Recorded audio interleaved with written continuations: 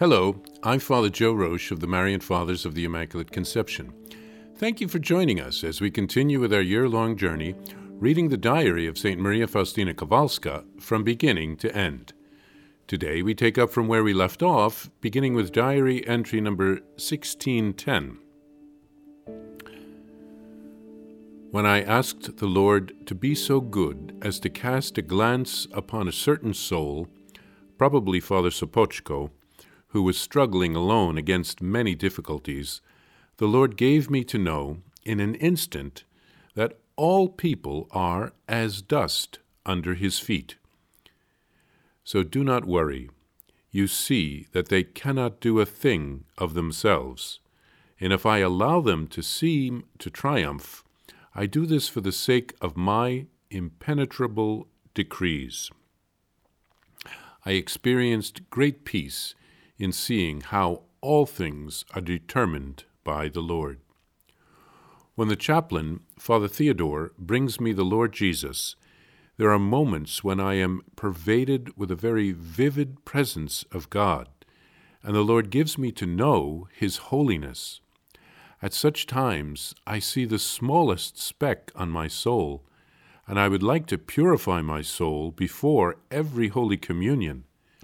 When I asked the confessor, he said that there was no need to confess before every Holy Communion. Holy Communion takes away these tiny things, and it is a temptation to think about confession when receiving Holy Communion. I did not go on to explain the condition of my soul in any greater detail, because he was not my director, but the confessor. This knowledge does not take up my time, because it is faster than lightning. It enkindles my love, leaving me with a knowledge of myself. February 20th, 1938. Today the Lord said to me, I have need of your sufferings to rescue souls. O my Jesus, do with me as you please.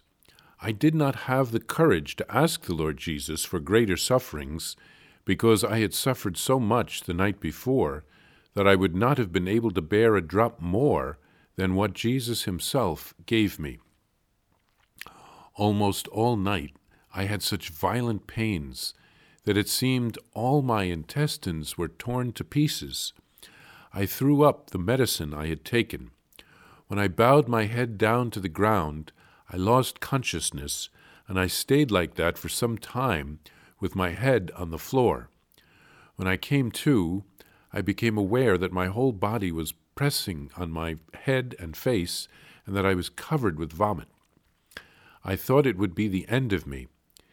Dear Mother Superior, Irene, and Sister Tarcisia were trying to help me as best they could. Jesus demanded suffering, but not death.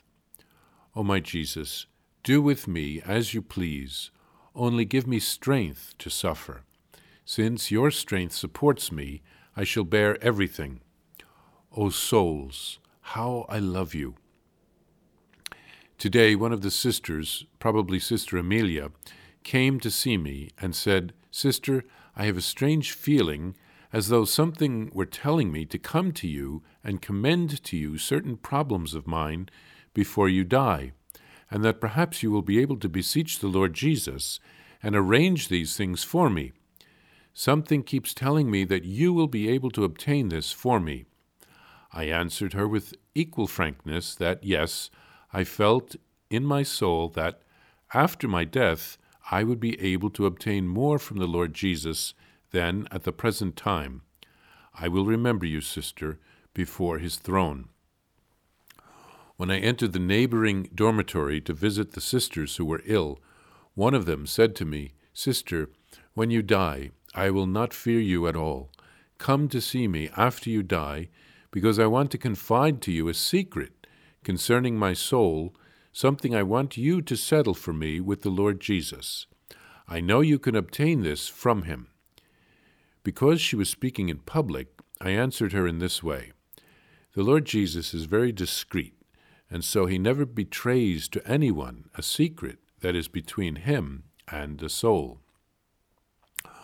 O my Lord, thank you for conforming me to yourself through immolation. I see that this earthly vessel is beginning to crumble. I rejoice in this because soon I will be in my Father's house. Cross-reference John 14:2. February 27th, 1938. Today I went to confession to Father Andras. I did as Jesus wanted. After confession, a surge of light filled my soul. Then I heard a voice, "Because you are a child, you shall remain close to my heart. Your simplicity is more pleasing to me than your mortifications." Faustina asked the Lord to help someone, probably Father Andras, to overcome all of the difficulties that he was facing. The Lord told her not to worry. There was no earthly obstacle that was too big for the Lord to overcome. Everything was in his hands. Faustina felt at peace after the reassurance. And then Faustina writes of receiving special graces when the chaplain brings her Holy Communion. She feels the presence of God and his holiness and her unworthiness. But Holy Communion and the penitential rite take care of venial sins. Jesus wants us to concentrate on him when we receive Holy Communion and to not get distracted by anything else, even thoughts of confession. Jesus asked Faustina to suffer to rescue some souls from hell. She offered herself. Her suffering was awful, as she described it in a very graphic way. Jesus supported her with his strength. The sufferings bring redemption, as Jesus' suffering on the cross did for us. Faustina promised to pray for a sister after her death, and then she visited another sick sister, and that one wanted her as a sort of a delegate to settle something with Jesus after her death, some sort of a secret. And Faustina told her that Jesus is very discreet. He works with each soul individually and doesn't need a go-between when it comes to secrets. He won't reveal a secret that he has between him and a soul. And then Faustina saw that her body was beginning to give way. She rejoiced that heaven was finally near. She received a special grace after confessing to Father Andras. Jesus told Faustina that her childlike simplicity was more pleasing to him than her mortifications and her sacrifices. He said this because she was obedient to him by going to confession to Father Andras. She had been hesitant to do so at one time, thinking that Father Andras wouldn't understand what she was going through. But Jesus had reassured her that he gives special graces to her spiritual director to understand her soul.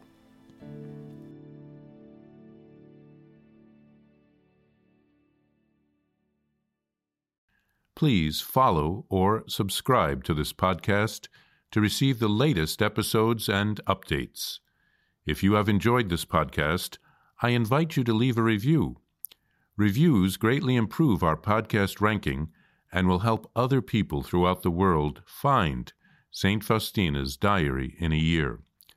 Remember, Jesus promised St. Faustina in Diary number 1075, souls who spread the honor of divine mercy are protected by God like an infant by a gentle mother. Please help us spread the message of divine mercy. Thank you, and God bless you. Visit shopmercy.org to order your copy of Divine Mercy in My Soul, the Diary of St. Maria Faustina Kowalska. It's available in print in English, Spanish, and Polish, and in English as an e-book, available now on shopmercy.org. Are you enjoying this podcast? I invite you to listen to more shows brought to you by the Marian Fathers of the Immaculate Conception. Join us daily for enriching spiritual content, which will help you on your journey with Jesus Christ. Simply visit divinemercyplus.org. divinemercyplus.org for a complete list of our shows. That's divinemercyplus.org.